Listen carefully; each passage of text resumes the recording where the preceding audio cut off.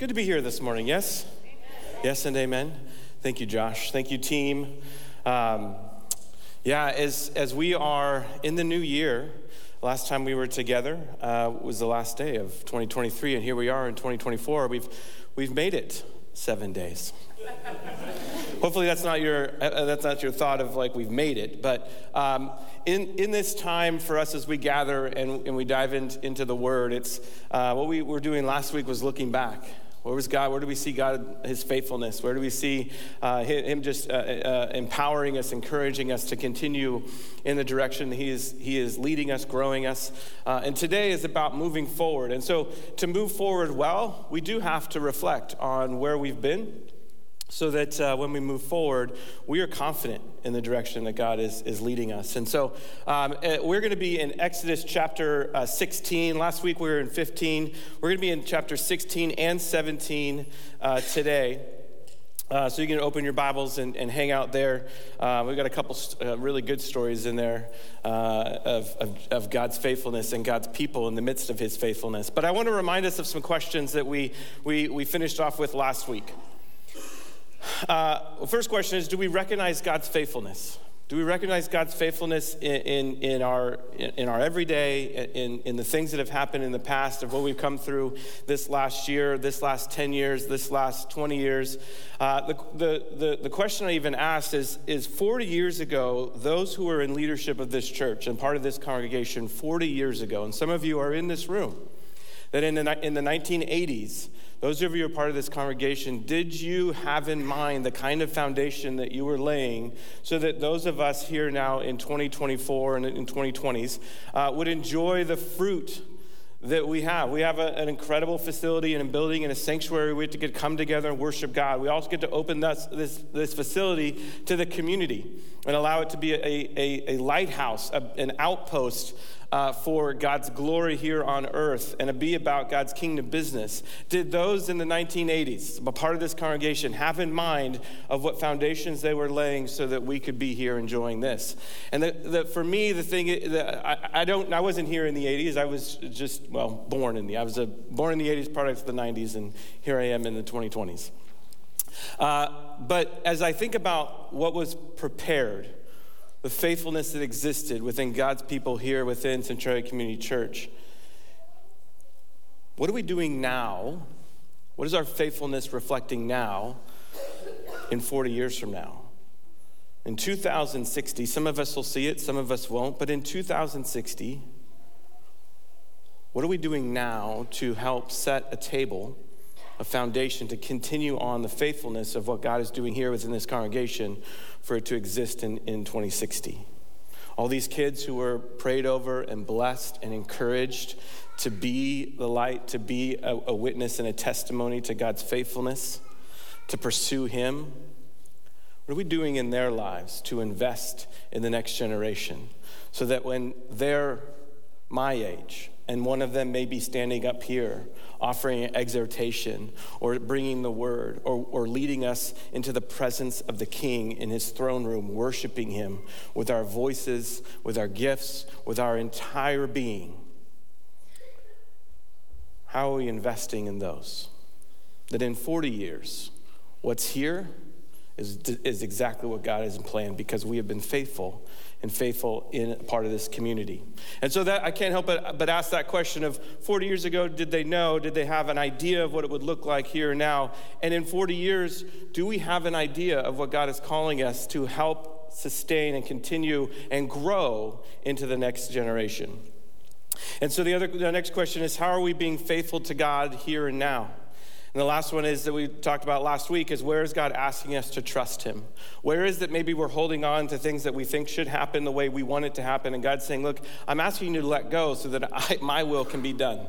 You may have had an idea of what you wanted to take place, but I've got something else. And so here we're going to look in Exodus about how God's people may have had something else in mind, and yet what God was leading them into was more of trusting who God is and who they are because of Him, and what mission He was calling them into. Though they were in the desert, and though they had escaped Egypt, this wasn't an easy life. This was 40 years of traveling and wandering in the desert from place to place, waiting to get into the promised land that was promised to them but not for that generation, but for the next one.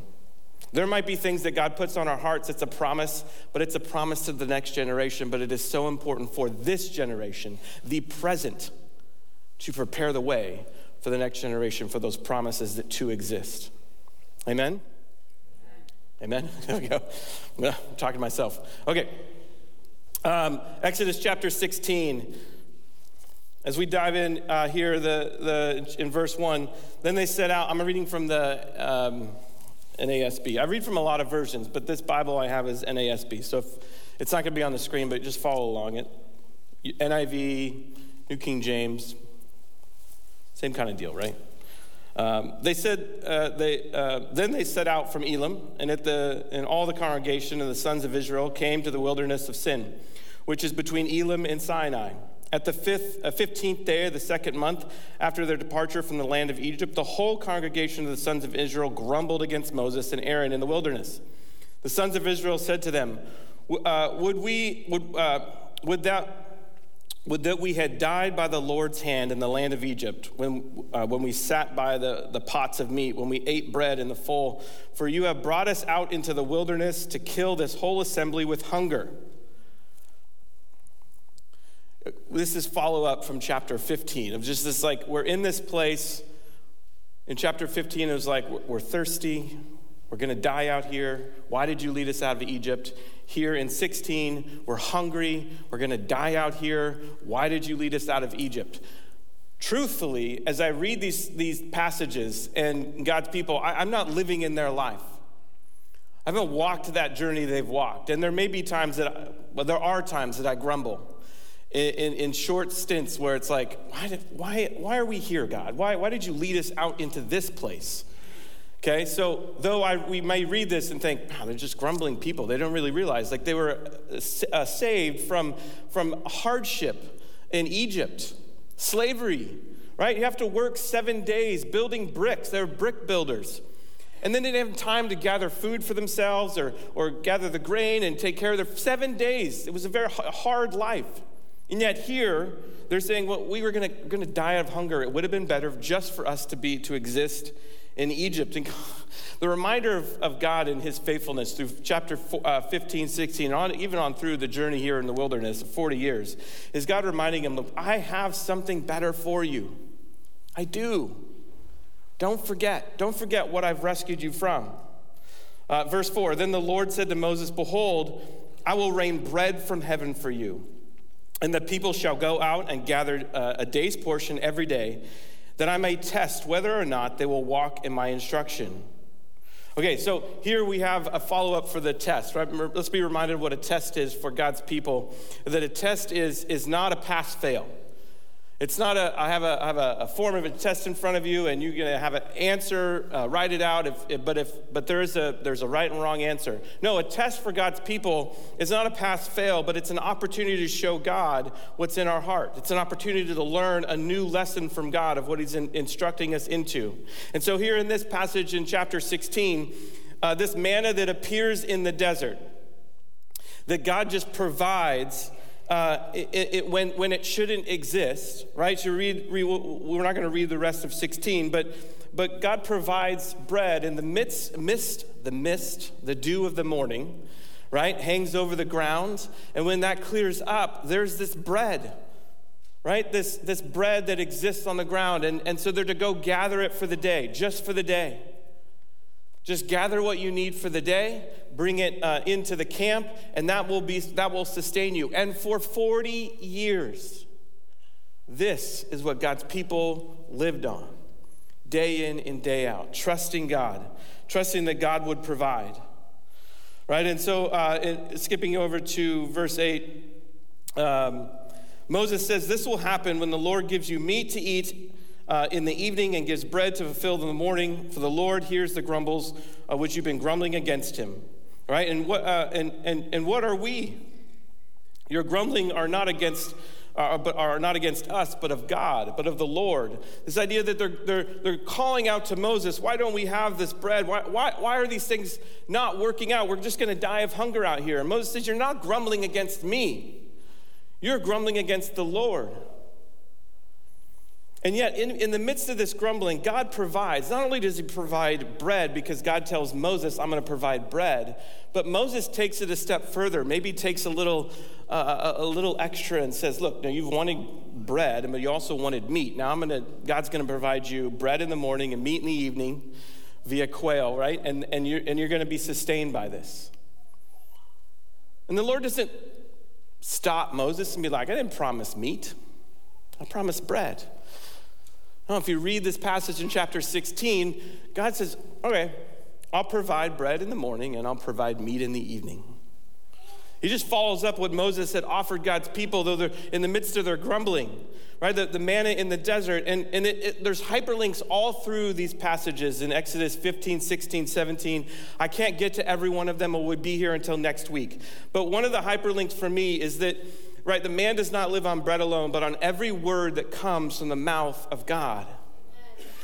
Man does not live on bread alone, though that every day God's saying, I'm going to give you what you need today. Will you trust me today that what I'm providing you out here in the desert, in the wilderness, is what you need for today, and that tomorrow I'm going to take care of you. Tomorrow I'll take care of you again. In fact, he even provides an opportunity for rest because, again, they've come out of Egypt where they have been tasked to work 7 days a week making bricks for the Egyptians, for their buildings and construction projects. 7 days a week, no rest, no time to gather food for their family, no time to relax and take a breath. And so God provides this. On the sixth day, you're going to gather double. Gather for the sixth day, and you're going to gather for the seventh day. Because don't gather on the seventh day because there'll be nothing to gather. So gather on the sixth day, a double portion, and have it prepared, ready for, so that you can rest. Even in the midst of wandering in the desert, God is inviting his people to rest and to experience rest and rest in him. For us, as we look into 2024 and the things God has for us, do not miss that there's an invitation in all of it to rest. That if it's all about consuming and grabbing and attaining and moving forward in ways that we believe God calling us into, but we have forgotten rest, we have missed it. We have missed that as God is calling us forward to be his kingdom people and to be about his kingdom work, that if rest isn't a main aspect of our moving forward with God, we've missed it. He's inviting us to be with him, to rest. God provided, I said, take a double portion out here. I'll have a double portion ready for you. Don't take any more than on the sixth day. Take enough for the sixth day and enough for Sabbath, the seventh day, so that on the seventh day, you can rest with me. This idea of rest is so foreign to our world that if we were to actually observe a day of rest, 24 hours, not gaining or attaining or grabbing onto the next thing, but to be still before God, the world would have to take notice. The world would have to take notice. We don't live in that culture, in that society, and so to operate in such a way where we are going to prioritize Sabbath, we are going to prioritize rest. It would mean that what we're prioritizing is not the action of rest, but the action of trust. We're prioritizing, trusting that God will make a way. Though I may not be taking on the next task, finishing the project, setting it aside, being still before God, it's trusting that when I rest, God will give me and provide for me what I need moving out from there. Remember when God created the heavens and the earth, day 1 through day 6, and day 6 with humanity. I'm going to rest with you on day 7. Be with me. It will look different in the world, and it looks different for us if we can walk that out. If it can be an actual in our lives every week, that there'll be a space and a time for rest, and the action of trusting God. The word in here in chapter 16 of this, that the Lord will provide what God's people needs is Jehovah Jireh. God will provide. What we looked at last week was that God is the one who heals, Jehovah Rapha, and this is God will provide, Jehovah Jireh. And in through the next part of this, in chapter 17, They're grumbling, after grumbling about food and God providing, now they're grumbling about water. Again, chapter 17, verse 1. Then all the congregation of the sons of Israel journeyed from stages from the wilderness of Sin according to the command of the Lord and camped in Rephidim. And there was no water for the people to drink. Sound familiar? They're in the desert. Verse 2, therefore the people quarreled with Moses and said, give us water that we may drink. And Moses said to them, why do you quarrel with me? Why do you test the Lord? But the people thirsted there for water, and they grumbled against Moses and said, why? Now have you brought us up from Egypt to kill us and our children and our livestock with thirst? So Moses cried out to the Lord, saying, what shall I do to this people? A little more, and they will stone me. Then the Lord said to Moses, pass before the people, take with you some of the elders of Israel, and take in your hand the staff in which you struck the Nile, and go. Verse 6, behold, I will stand before you there on the rock of Horeb, and you shall strike the rock, and the water will come out of it, and the people may drink. Again, there are so many hyperlinks in this. If we were to go to all of them, we would be here forever, which is good. I encourage you to dive in more to Exodus on your own in these stories. But one we're going to pull out is this idea that they're grumbling over water. We're thirsty. We're going to die. Again, it would have been better for us to remain in Egypt because we're out here. We're going to die of thirst. We were going to die of hunger, but, God's providing every day. Now we're going to die of thirst. What are you going to do, Moses, about this? You can almost see and hear in Moses' questions to God, like, look, what am I going to do with these people? They're grumbling to me about things that are needed, yes. But God, it's not like you don't know what they need, right? I'm going to be stoned if I go before them without a good answer, right? Hey, like last time in chapter 15 was like, okay, just 7 miles down the road, we've got 12 springs, 70 palm trees. No, it's like if I don't come with something needed right now, this is it. They're no longer gonna listen to me. They're not gonna follow me, Lord. And so God tells them an interesting thing, right? Take the staff in which you struck in the Nile as part of the plagues. And I want you to take that staff, and I want you to take the congregation of people, my people, and the elders, and I want you to go to the mountain, and you're going to strike it. And not just like take a stick and whack the rock. The strike is like to kill. And where does God say he's going to exist in this moment where Moses is going to strike the rock? He's going to be standing in front of the mountain. And essentially the invitation here to Moses is take that staff, take that stick that has led you, that has shepherded my people out of Egypt, and I want you to take it, I want you to strike to kill, where I will be standing in front of the mountain. Church, if this hyperlink doesn't take us to Christ, I don't know where else it would take us, right? But all kinds of connections of God saying, I will be in the place. Rather than you, Moses, I will step in that place. Strike to kill. And out of the rock will come water. Out of the rock will come the very thing that my people are grumbling about, that they desire, that they need. And yes, I know they need it. So they will have water to drink. So I want you to take that staff, and I want you to strike the mountain to kill. Verse 7, it says they named the place Massa Meribah because of the quarreling of the sons of Israel, and because they tested the Lord, saying, is the Lord among us or not? Remember, church, every day they're getting provided bread and quail. Every day. And it still exists this question, is the Lord among us or not?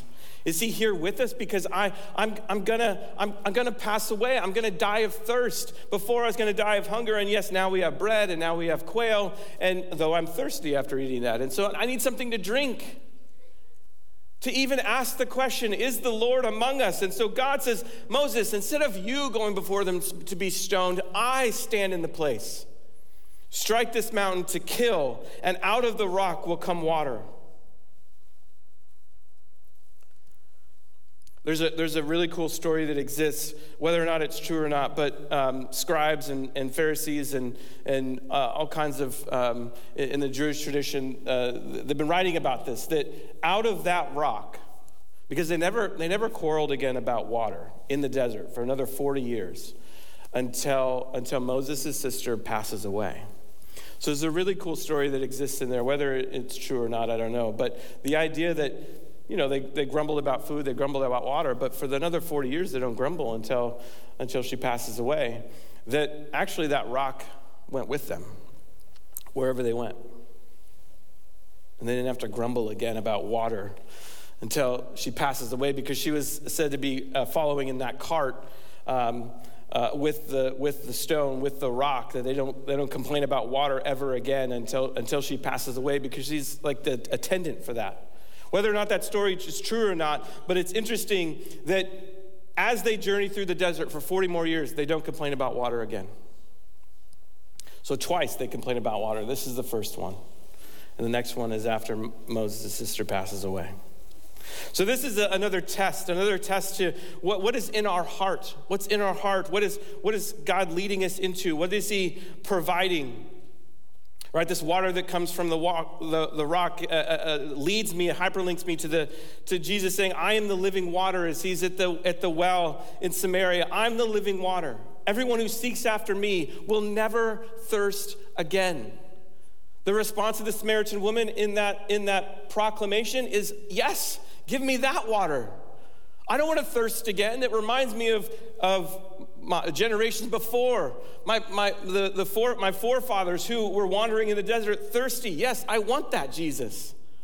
Give me this water where I'll never thirst again. And it's in relationship with Jesus that he offers us that kind of living water, that he is this overflowing spring, that when we partake in it, that we also overflow to those around us. We become not only a light to the world, but a spring of living water flowing out to those who giving refreshment to those who so desperately need it. Those who are without refreshing, those who are without water, those who need the very basic things of life. God says, I'm inviting you into this, not so that you can hold it for yourself, so that it can overflow into those around you.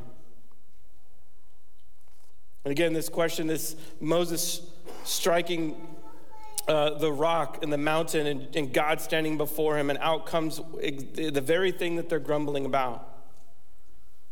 The next story in Exodus 17 is the victory over Amalek. And the Amalekites are known for, in history, and why even that the curse at the end of chapter 17 is so, like he's going to blot out from generation to generation against the Amalekites, is that the Amalekites were known for attacking the caravan, or those in the back.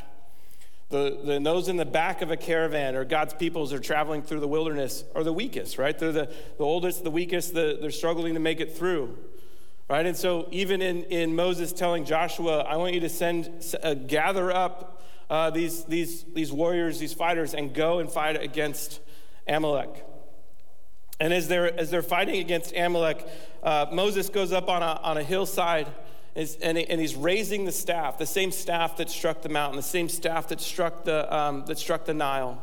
As he raises the staff above his head, God's people, the Israelites, have victory over the Amalekites. But as Moses gets tired and the staff drops down, they start losing to the Amalekites. And so Aaron and Hur go up and they sit him down on a stone, and then they hold his arms up so that the staff remains high. And in that time, any time that you've got a banner that raises up, it not only shows that where your eyes are to go, right? Not to the banner, but to where the banner is pointing to the sky. So that when Moses' arms are high and the staff is up, they find victory over Amalek. And eventually get complete victory over Amalek.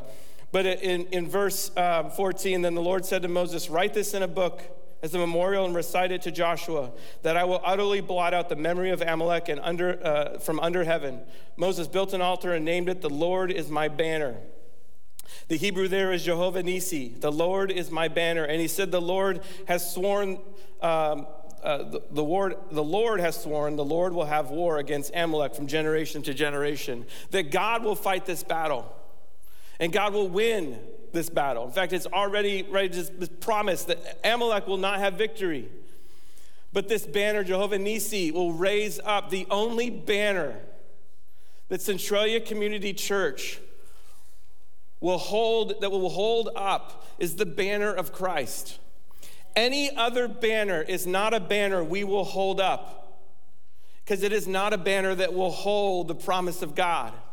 We will hold the banner of Christ in every way, in every situation.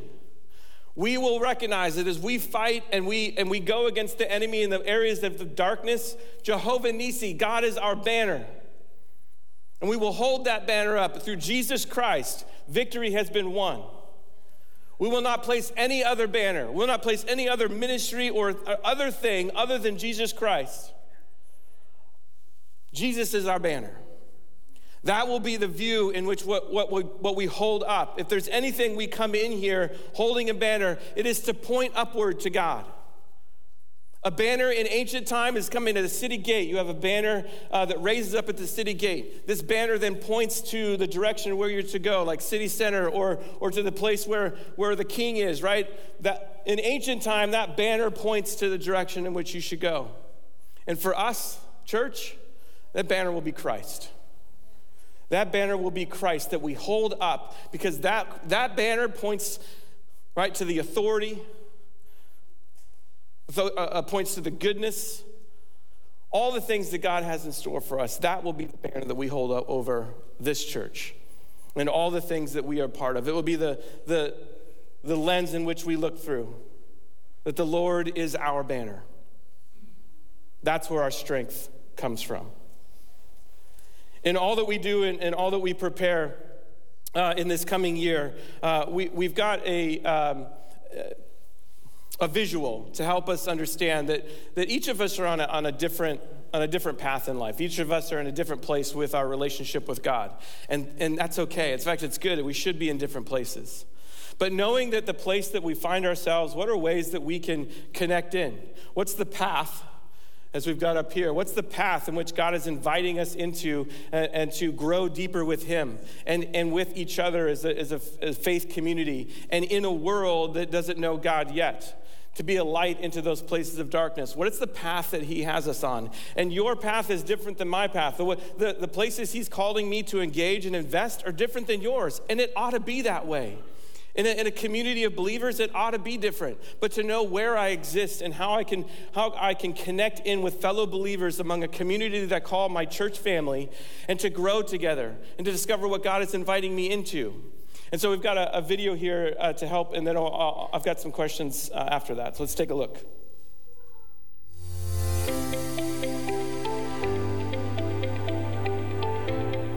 Hi, C3 family. Sunday after Sunday, you've heard us ask two questions. What is God saying, and how will you respond? As a church, that really is at the heart of who we are as we pursue God, engage with other believers, and partner with the world around us. But that said, all of us are in different places on our journey to answer these questions and embody these values. And sometimes, knowing how to go after them can be or feel complicated. So we've created a tool that we call the Discipleship Pathway to help us with that. The Discipleship Pathway is a frame to help you see yourself in the big picture of our church family, and then to take deeper steps, growing in the character and competency of Christ. Each piece of the pathway is an element within the life of our church, designed to empower us to pursue God, to engage with others, and to partner with the community around us. And ultimately, to do all of this not alone, but as a part of God's family here in Lewis County. Now, having said all this, I want to be clear that the discipleship pathway isn't exactly linear, and there's no one-size-fits-all approaches when it comes to following Jesus. The pathway is simply a way of finding yourself within this house that we call Centralia Community Church. And it's an invitation to move deeper into our family. We encourage you to move at your pace in a way that matches your journey and in the timing that fits your capacity. You can learn more about the Discipleship Pathway on our website at cccog.com/pathway.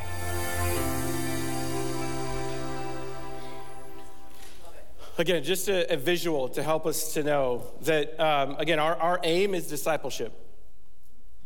Growing in the character and competency of Christ. And that we're not doing that alone, but we're invited to do it together in a faith community, in our church family. Again, this pathway is not linear or prescriptive or predictable. Many of the models that would exist would just tell you, we'll go from class 101 to 201 to 301 to 401, and then just repeat the cycle. But that isn't a pathway that fits all of us. Some of us are already ready to go to 201 to skip on to 203 or 204, right? None of us are all at class 101. Some of us are. Some of us need like a next steps class of what are ways that I can connect in with my church family, and how do I know what's important to this church? And I want to know that. I want to know so that is it important to me? Is this where God is inviting me to invest my life with this family, with this community?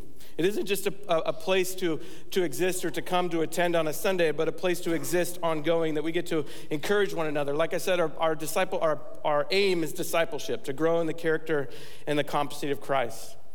And so the question for you is, where are you on your spiritual journey? Where is God inviting you to connect and go deeper with him and deeper with fellow believers, and to be about his work in the world, his kingdom work? Where is he inviting you into that? Again, I hope you check out the website, because there's descriptions on all of those things that you saw me horribly with my penmanship right on that board. But it helps us know here's what Centralia Community Church desires to have available, and here's why. And then the question for you is, where are you at? And what is God inviting you into? Is it a refresh group, a community group? Is it coming and gathering here on Sunday and worshiping God as a church family? Is it being a part of the prayer ministry? Is it serving with the First Impressions team? There are lots of different places to exist, to come and to be a part and to grow in ways God is inviting you into. No pressure. I don't want to guilt anyone into doing anything that you don't hear God inviting you into. Not my place, and I don't have the energy for that. But you know who does? You know who is constantly pursuing you? Jesus Christ. And we're going to trust as we fly the banner of Jesus over this church, that our eyes will remain on him. Let's pray. Lord Jesus, lead us, I pray. Lead us in our hearts to respond in ways, God, you are inviting us to take steps forward. As we look ahead, to move forward, to know, God, that in this coming year, you do desire good things for us. You do invite us into your kingdom work. So reveal to us, God, ways, the next step that I can take today, the next step that I can take into this coming week and into this new year. Lord, lead us, I pray, in your name. Amen.